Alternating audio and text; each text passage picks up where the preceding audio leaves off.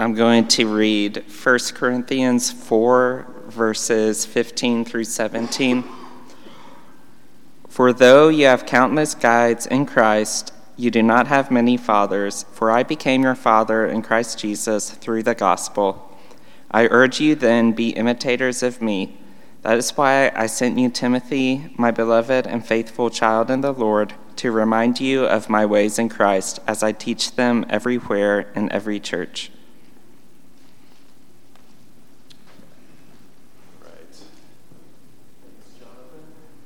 Good morning. How we doing? Good to see you. We got some people who are away traveling, going to see family for the Thanksgiving holiday, and then hopefully we have a few people out in the parking lot. We got you in here, and we'll just keep going. I hope that you got enough food to eat this holiday. Raise your hand if you got enough to eat. Raise your hand if you're still hungry and we need to feed you, because we can do that. Joy, we need to feed you? You need extra food? Raise your hand if you have things to be thankful for.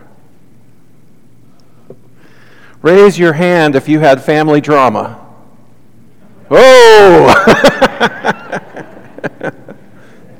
Just keeping it honest, keeping it real. So we'll jump into our text this morning, but we need to step back a little bit and cover some of the ground we covered this last week, where we kind of talked about the spirit in which we hold things. So there's 1 Corinthians 4:8 that says, already you have all you want. Already you have become rich. You have begun to reign, and that without us. So there's more going on here than Paul's sarcasm. He's kind of saying a similar phrase to something he already said in chapter 3, verse 21b and following. All things are yours, whether Paul or Apollos or Cephas or the world or life or death or the present or the future, all are yours, and you are of Christ, and Christ is of God. So the question I raise is, what is the difference between already you have all you want and already all things are yours? And so we talked about some of the differences between these verses. One focuses on the generosity of God. The other focuses on what I've attained by my own strength and cunning. One results in thanksgiving and gratitude, and the other results in blindness to the needs of others. I'll just take care of myself. One builds community, one creates isolation, division, independence. One exalts God, the other exalts self. One invites humility, the other grows pride. And so, even though they're very similar statements, all things are yours and already you have all you want, the spirit in which we hold those things can be very different. And I just wanted to bring that to our attention today. Because unless you understand the spirit with which Paul is writing to the Corinthians, it's easy to misunderstood or misconstrue his motives, because Paul says some hard stuff. Paul says some hard things that are not pleasant for these people to hear, just as they're not pleasant for us to hear ourselves, even though we're so far removed from them. Paul is asking in these next verses for the Corinthian believers to understand the spirit with which he is writing to them. Because if you don't understand the spirit in which he's writing, it makes it difficult for the people hearing it to accept the truth in what he's saying. I am writing this not to shame you, but to warn you as my dear children. My dear children. If you don't trust the motives of the people calling you out, if you don't trust the heart of the people telling you the hard things that you need to hear, you're going to have a lot harder time accepting any truth in what they are saying. So, there's two sides of this. If you need to speak a truth to someone, if you're heart of love motivates you to say the hard words to someone else? I would say pray about your motives. I would say examine your own heart and look at the spirit with which you need to speak that truth to someone else. Where is that coming from? And how is that truth you need to speak connected to love? And when we shy away from speaking the hard truths to the people we love, it creates more problems than the drama created by speaking the truth in love to those who are dear to us. Paul understands this. Paul is saying hard things to people that he loves, not to shame them, but because he loves them like a father. Well, if you're on the receiving end of someone speaking a hard truth to you, you need to understand that your pathway forward through repentance, forward through making changes, forward to getting the healing you need, inevitably it's going to require humility on your part. Do you have the humility to hear the hard truths that someone says to you in love? Or do you just write them off? I'm talking about the people who we know are all in it for us. Maybe it's a parent, maybe it's a spouse. Sometimes it comes from my own children. I really hate that one.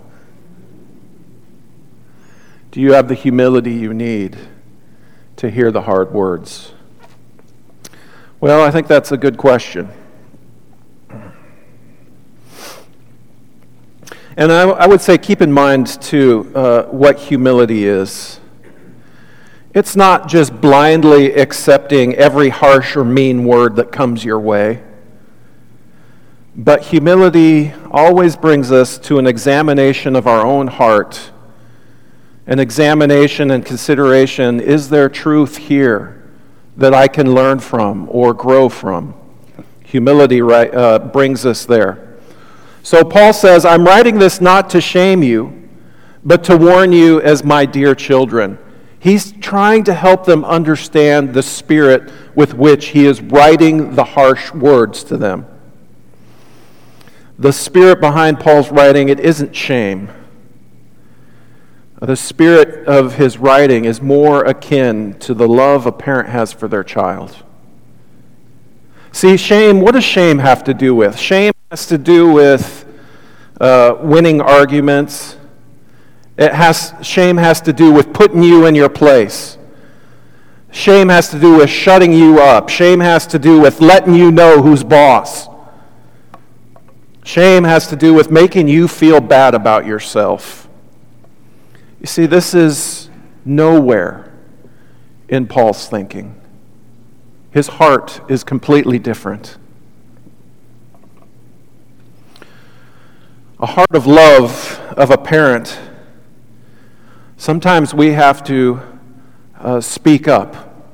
So think about it. If you're a parent and you're walking around in the field out here in front of the church building, and your toddler wanders out toward the belt line, and there's a hole in the fence, and you see them walking up to the belt line,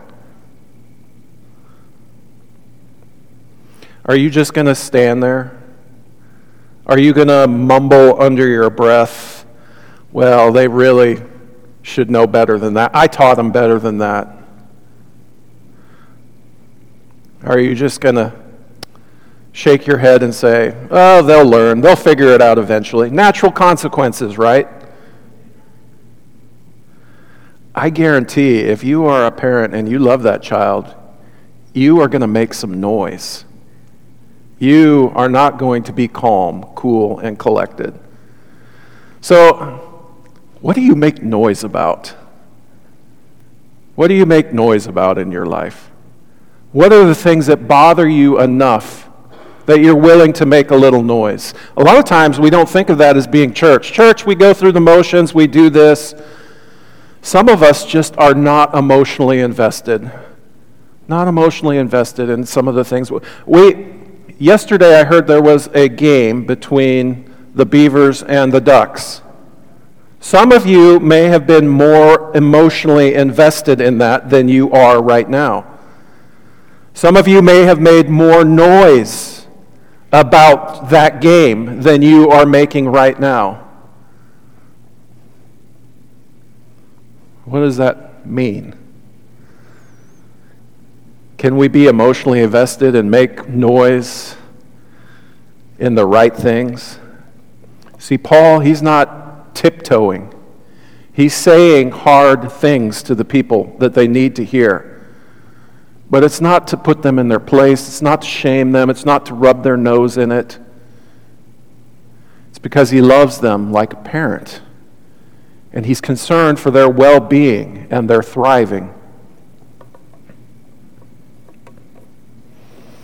You see, Paul understands that you don't tiptoe around sin.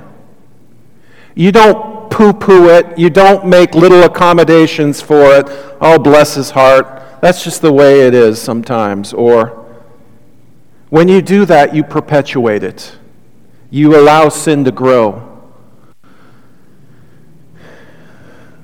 Paul, he attacks it. So let me ask this question.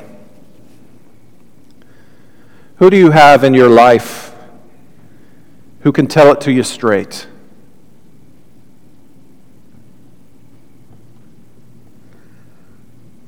Who do you have in your life who can tell it to you straight? Who are your not tiptoeing around people?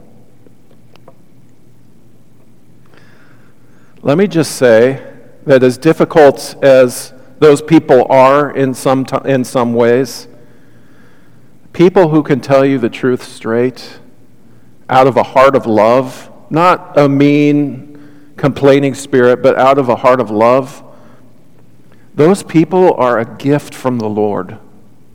They're a gift. And I'm not talking about people who are mean, people who have some kind of agenda, people who are selfish, people who want something from you. They're gaslighting you in order to have control or power over you. Gaslighting's a psychological term, you're trying to convince people that you don't understand. You just don't understand reality. And so you get them to question the reality of the situation in order to control them and have power over them. Something you're trying to force down their throats. It's not what's going on here, and that's not the motive behind anything Paul is saying. And there are times that we need to be wise because there are people that will do these kinds of things. They will speak what they understand to be a hard truth, but their hearts and their motives are their spirit behind that. We can sense this sometimes. It's dangerous, and it needs to be dismissed, and sometimes it needs to be confronted. So we don't just blindly accept everything that comes our way. But if the heart is something else behind that, if the quality of the person's life, if their level of commitment to us and their faithfulness proved over the course of years, decades sometimes, if they say the hard truths to us, do you have the humility you need to hear those truths? So when people who genuinely love us want good things for us in Christ Jesus, are you able to give them a voice into your life? You see, I think a lot of the mental health, spirituality aside, the mental health consequences that people are experiencing, a lot of times I think, and this is just my opinion, I'm not a trained professional in this or anything, I think a lot of people have mental health issues because they have canceled out every person in their life who can speak a hard truth to them. I'm done with you. You're out.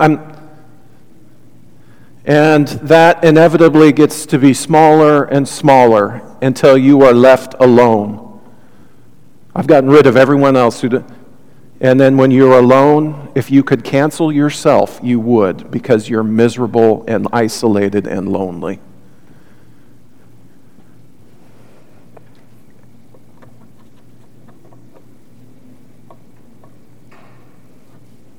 Paul goes on, even if you had 10,000 guardians in Christ, you do not have many fathers. For in Christ Jesus, I became your father through the gospel. Isn't that a beautiful thing that the gospel does? It creates family. It creates a level of intimacy that is just, there's nothing else like it. When we get it right, there's nothing else like it. So Paul's obviously making a contrast here between you have 10,000 plus of these, but only a few of these. So many of this and not many of these. So these ones, you don't have many of them, they need to be held in a special way. They need to be respected in a special way. But let me say something about that 10,000 number. Maybe Paul's estimate is a bit conservative here. We have so many guardians in Christ. Isn't that an amazing thing? I think the enemy's tactic is to make you feel isolated and alone, make you think that no one could possibly understand what you're going through, no one could possibly feel what I'm feeling or have the thoughts that I have. And we have so many guardians in Christ. Every person who loves the truth of Jesus is your guardian in Christ. Every person who clings to Jesus more than anyone else is your guardian in Christ. Everyone who is humble, everyone who is meek, everyone who confess their sins and need of Jesus Christ is a guardian for you in the gospel. Everyone who's unsullied and refuses sin, everyone who is sincere in their faith, every rich person who uses their resources for goodly things, every destitute person who just keeps on believing in faith, every pious disciple who believes in Christ, everyone who has a love for truth and righteousness. You have so many guardians in Christ. Jesus has friends everywhere. And I'm just talking about the people who are still alive. I haven't even mentioned the great cloud of witnesses of those who've gone before us. His name is not the Lord of a few. His name is the Lord of hosts. The hosts of heaven. See, heaven is the bigger part of what God is doing. Earth is what was going on down here with us. I think that's the smaller part. We have so many guardians in Christ. Just let that sink in. I think 10,000 is a low number. But it is to contrast, while we have many of these kinds of people, the Lord's friends who come to us and encourage us from wherever, there's not very many usually who we can call a spiritual father or a spiritual mother, who can speak the hard truths to us.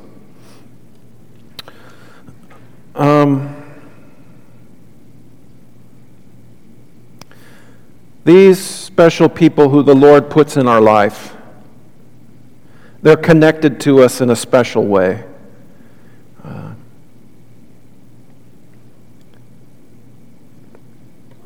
So Paul, and even for some in Corinth, Apollos, he was a spiritual father to these Corinthian disciples. And he's telling the Corinthians this because he's had to say some hard things in his letter. And he is reminding the disciples of this so that they can understand the spirit behind the hard truths that he has to speak. It's nothing to do with shame. It's all the heart of a father, a spiritual father, for the sake of the gospel. But Paul doesn't stop there. He always pushes the boundaries and seems to take things to the next level. And so now Paul lifts up his own life as an example. He puts his own life as an example for scrutiny of the Corinthian believers, not just the Corinthian believers, but for the Lord himself, when he says these words, "Therefore, I urge you to imitate me. Do what I'm doing." See, I used to have a hard time with this because I thought, oh, the audacity to say something like that. Who but Christ alone could say something like this? Do what I'm doing. I thought, I always knew Paul was bold. Boy, that just seems almost arrogant to me, that someone could say something like that. But that was my interpretation as a younger man, and I've lived a little more life. Another idea has captured my imagination. What if this was not spoken in his arrogance and presumption? Hey, look at me, look what I'm doing, do what I'm doing. What if instead of being spoken out of his own arrogance and brokenness, what if his heart is the heart of a parent trying to teach their children something? And rather than spoken from that kind of spirit, what if these words are spoken from a spirit of love and humility and desire for your well-being? It's the kind of heart Jesus had. He could see they are harassed and helpless like sheep without a shepherd.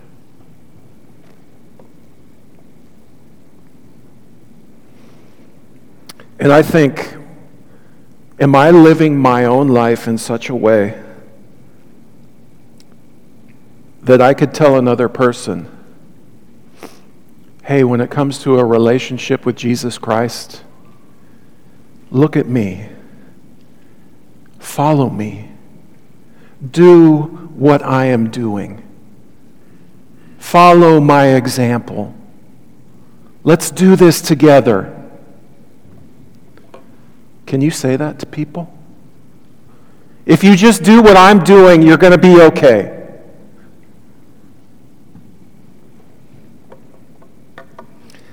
If you're not able to say that, why not? If you can't say, follow me as I follow Christ, imitate me, why can you not say that?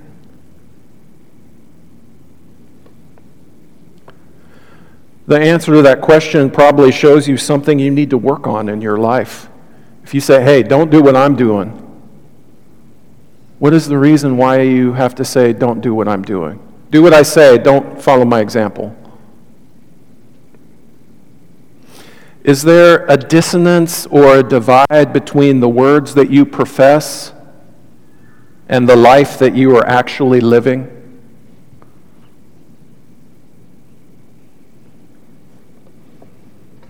See, the question isn't whether or not that answer is true.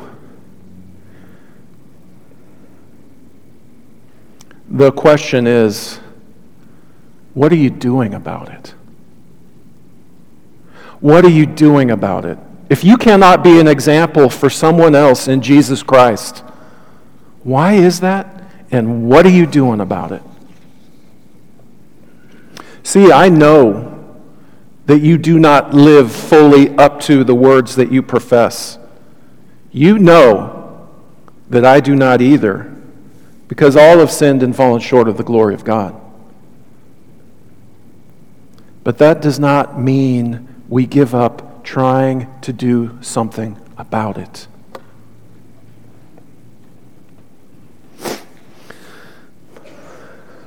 I like the quotes from old guys. This guy's an old guy. Dead and gone a long time ago. Martin Luther. Temptations, of course, cannot be avoided. But because we cannot prevent the birds from flying over our heads, there is no need that we should let them nest in our hair.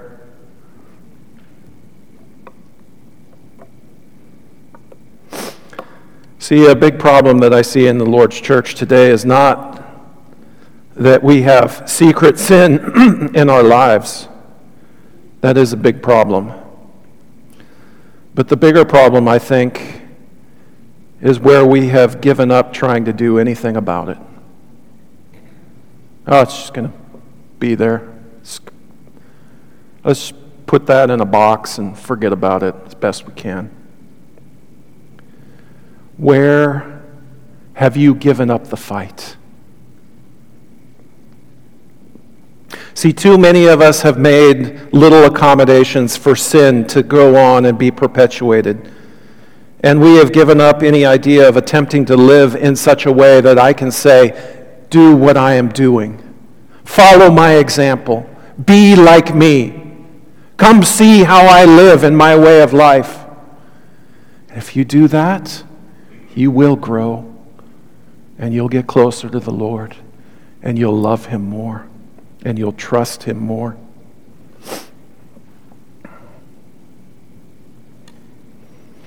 We are in desperate need of people to model what a good and godly life looks like.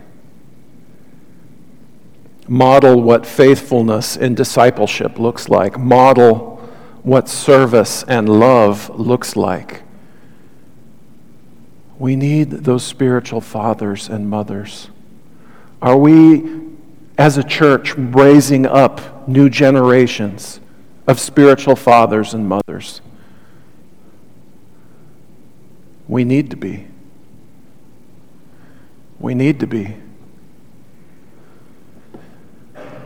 Are you going to be able to be that kind of person for another?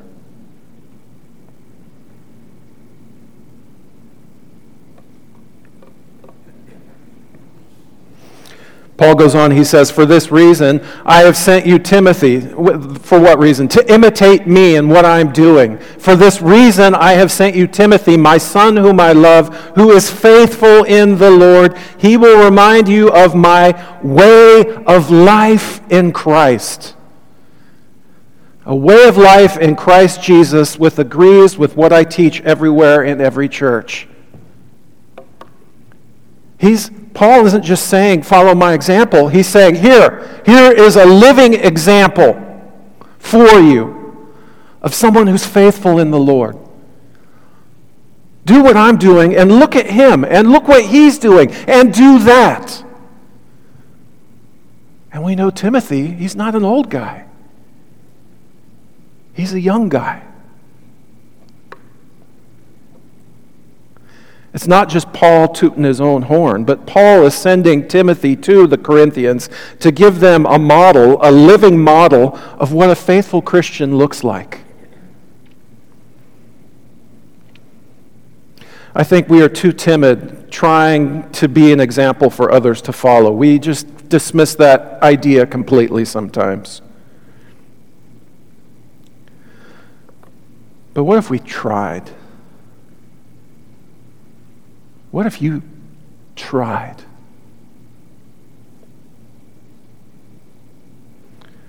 What if you're a guy who gets about 85% of it right? Can you model some of that and encourage the guy who only gets about 65% of it right? If you are a godly woman who gets about 97% of things right, can you be an example for those who get about 80% of things right? But I think our most desperate need for mentors and living examples is for spiritual mothers and fathers to model for us what it looks like to fight sin and not give up. See, I may get more than 85% of things right, but I also need to model for others, what do you do about the stubborn ones, the last little bit, the 15% or so, that just, it's when I'm tired, when I'm alone, when those times come. What do you do about that? Have you given up the fight? Or will you teach others to fight with you? Are you going to do that alone? Because alone you're going to fail. Or can you have a community of trust and love to support you in doing the hard things? We need models of what it looks like to fight sin. We need models of what it looks like to not give up struggling against our shortcomings. We need models of confession. We need models of what asking for forgiveness looks like. We need models not where every hair is in place but is real about the hard things in life. See, Timothy is not there because he has everything perfect. He's there to model what a way of life looks like that deals with the whole person, that can own when we get it right, and we can own when we don't get it quite right, but we've not given up the fight. And that's the work of discipleship. And that's the work we need to be about in the church. And the spiritual fathers and mothers in our lives, the ones who keep encouraging us, don't give in, don't give up, keep your hands on the plow, keep your eyes forward, let's take the next step together. Let's do this together. We're in this together. I don't get it perfect either, but we can do this together.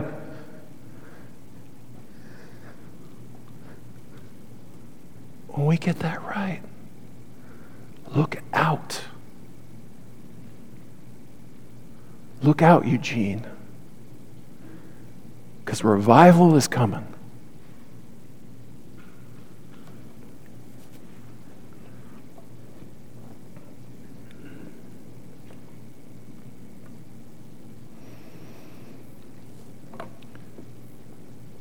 We need models who show us what asking for forgiveness looks like, models of what a godly man looks like.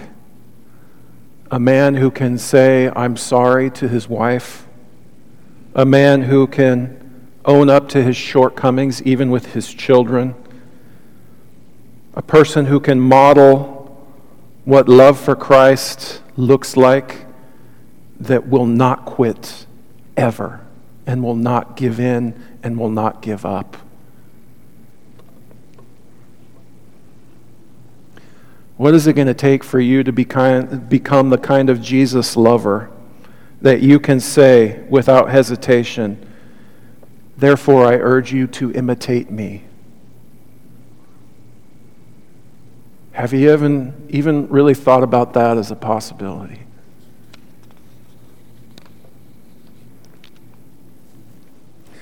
Some of you become arrogant, as if I were not coming to you, but I will come to you very soon if the Lord is willing.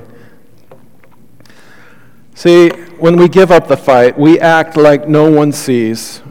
We act like, well, it's not that big a deal. God, does he really care? I don't know. We act like no one is ever going to find out our deep, dark sins, ever. And we become arrogant in the fact that sometimes the idea of our own shame that will come at our judgment, it never even crosses our mind. It doesn't even moderate our behavior at all. This idea that God sees and that God cares and that God knows. But there is nothing hidden that will not be disclosed, or hidden that will not be made known. Scriptures teach us that too.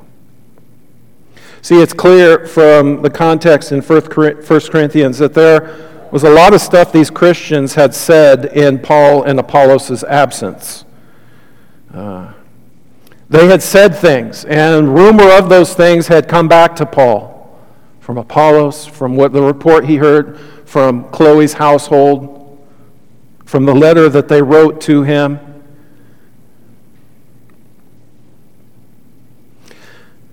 When you say something harsh to someone on like a social media platform, maybe you know the person, maybe you don't. All kinds of awful stuff are said in the social media platform. Have you ever noticed that?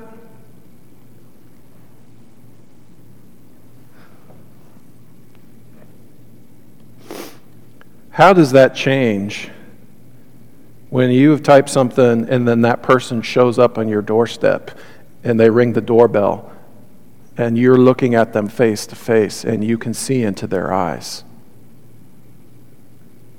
Is that a different situation? Does it feel different to you? That's what Paul is saying here. Saying, you've said all of this stuff.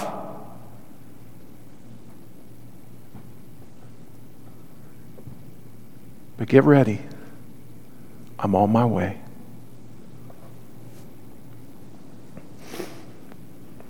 Some of you become arrogant as if I were not coming to you, but I will come to you very soon if the Lord is willing. And then I will find out not only how these arrogant people are talking, but what power they have. For the kingdom of God is not a matter of talk, but of power.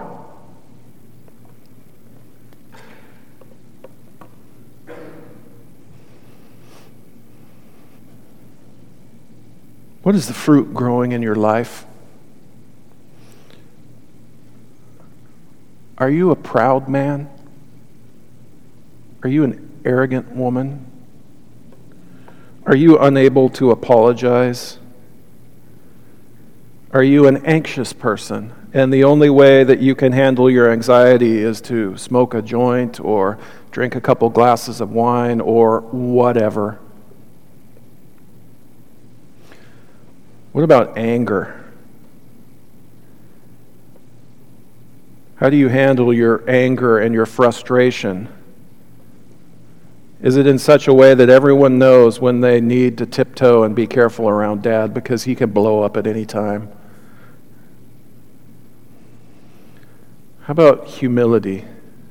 Do you have that? Or is it just pride that's growing in your life? Pride that blinds you to the needs and values of others. Pride that exalts the self over God. See, pride had led the Corinthians to play their ridiculous game of choosing favorites. I am of this camp, I'm of this camp, I want to do things, and looking at worldly wisdom and eloquence. And it was pride that got them there to the point where the church is ready to divide in these factions.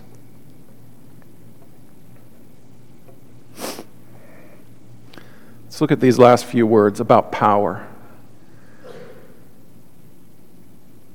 See, I hear the words you're talking, but where's the power? For the kingdom of God is not a matter of talk, but of power. We know there were a lot of ecstatic, charismatic gifts in the Corinthian church. All kinds of gifts of the Holy Spirit that were amazing.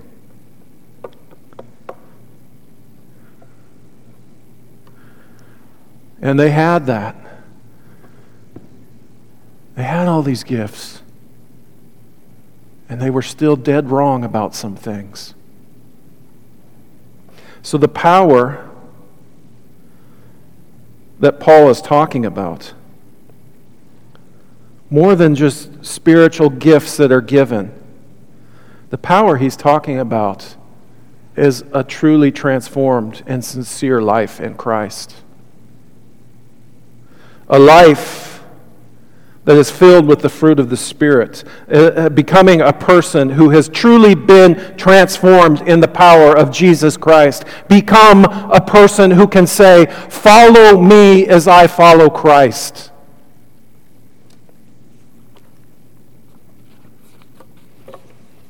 Are you a different person than you used to be because of your faith in Jesus Christ?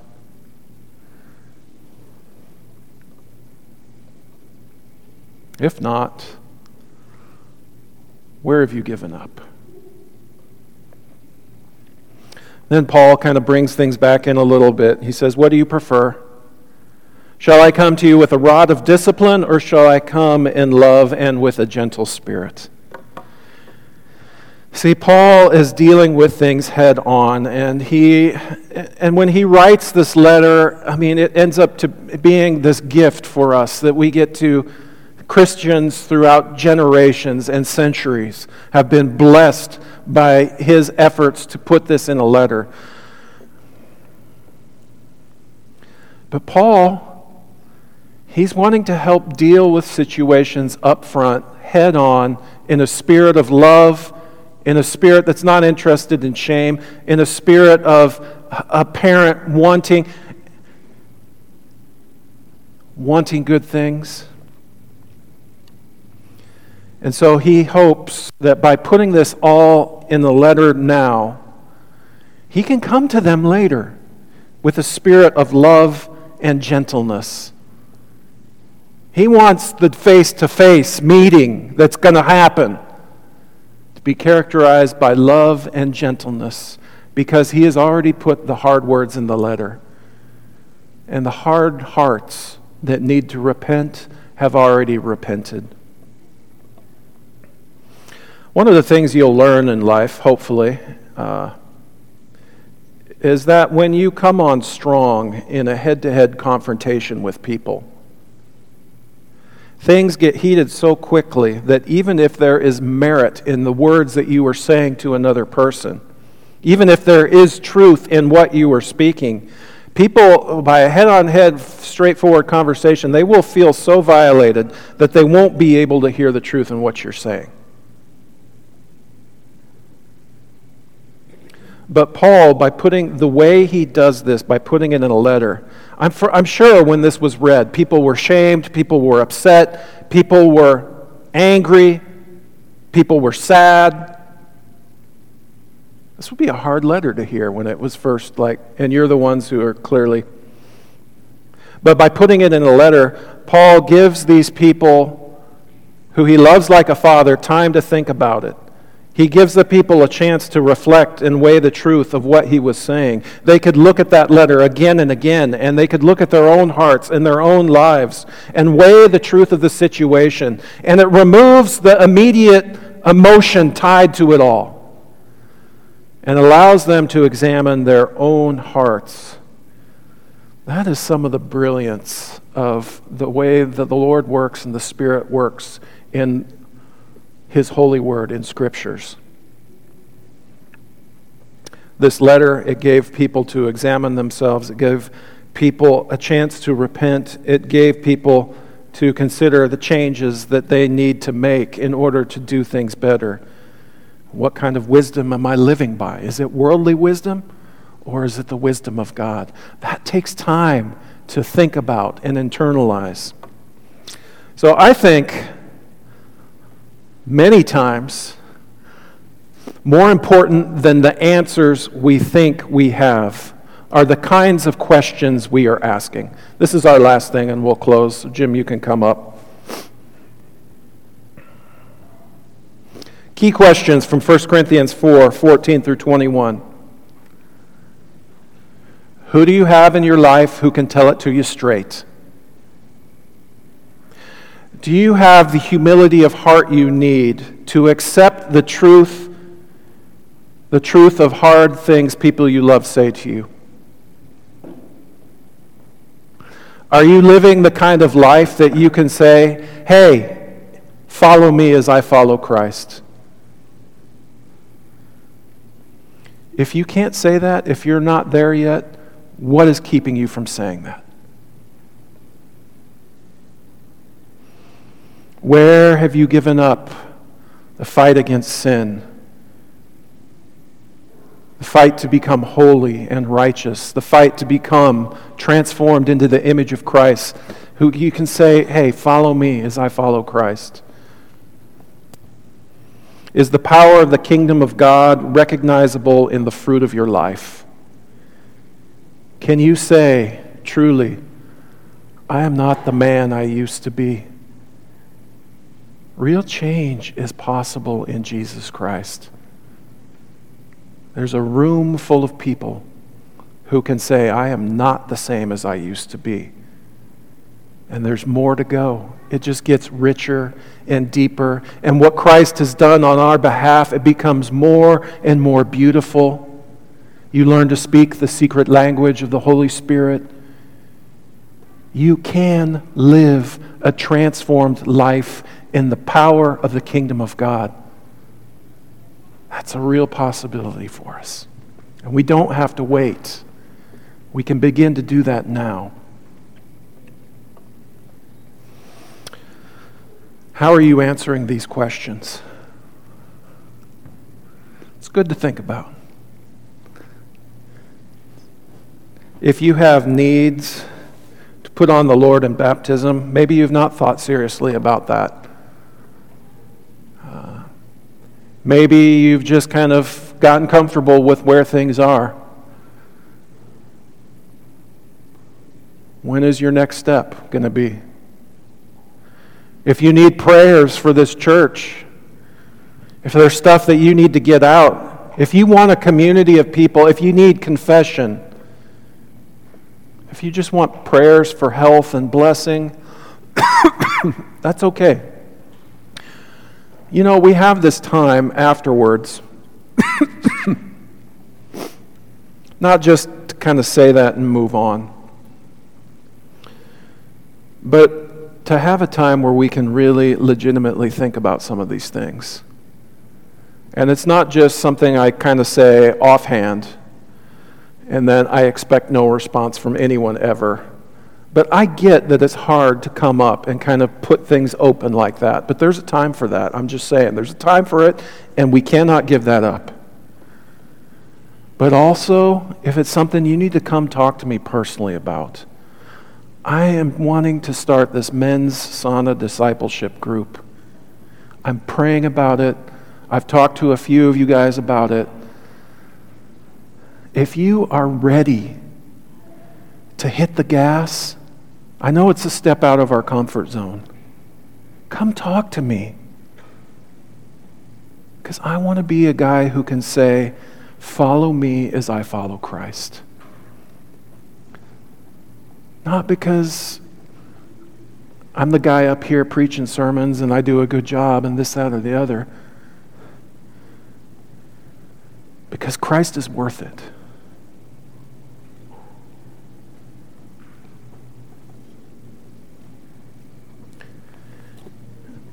So many of us are living our lives in Christ like we're playing the game of golf. It's just me out there in the beautiful grounds. Me, I'm hitting that ball all by myself.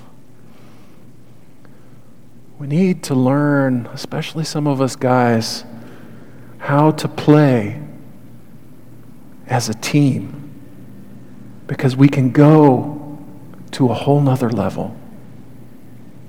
And we can live a whole other kind of life. Real change is possible in Jesus Christ. And the power of Christian community as brothers and sisters, as we disciple one another, as we learn how to be real about our stuff, as we learn to help one another. So whatever needs you have that you want to share, I'll be up here. You can come share those with me. You have that opportunity. Let's stand and sing together now.